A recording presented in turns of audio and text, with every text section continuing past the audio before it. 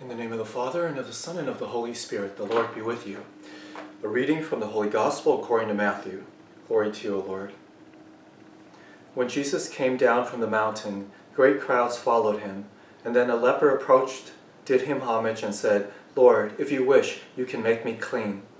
He stretched out his hand, touched him, and said, I will do it, be made clean." His leprosy was cleansed immediately. Then Jesus said to him, "See that you tell no one, but go show yourself to the priest, and offer the gift that Moses prescribed. That will be proof for them."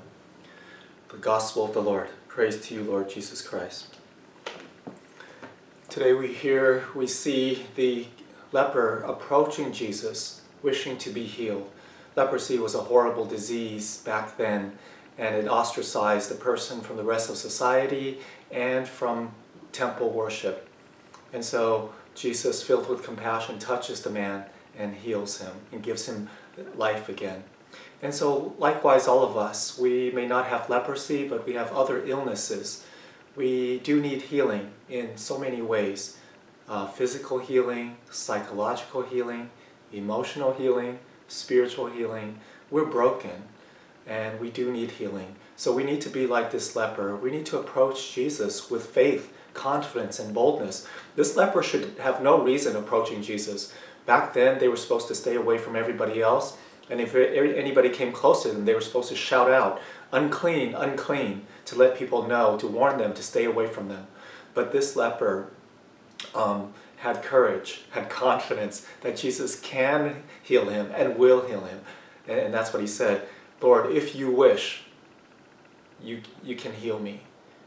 I know that you can do it." So we should approach Jesus the same way. We should say, "Lord, if you wish, you can heal me. I ask for your healing." And we can ask for whatever healing that we think we need, but oftentimes Jesus knows better than us what it is that we need to healing with. He knows better than us. So we can come to him asking him to heal us in a certain way, but we can also say as well, "Jesus, you know me. You know me better than I know myself. You know where I need healing most. Please heal me. Heal me with my psychological problems, emotional problems, sinful problems, physical problems, whatever it is. You know what I need the most. Please heal me." And Jesus will touch us and heal us. But we need to approach the sacraments. He will touch us in the sacraments, in the sacrament of reconciliation, in the sacrament of the Eucharist, in the sacrament of anointing of the sick. So we need to avail ourselves to the sacrament so that Jesus can heal us. He can heal us outside of the sacraments, but he chooses to use the sacraments as his normative way of healing, of touching, of giving grace. Let us pray. We thank you, Jesus, for reminding us that you want to heal us, but we need to approach you with faith, confidence, and then allow you to heal us. And we ask you to heal all of us where we need that most. You know us, and we come to you asking for your healing so that we may be whole again, may be happy and be holy, so we may better represent you in the world. May Almighty God bless you, the Father, the Son, and the Holy Spirit.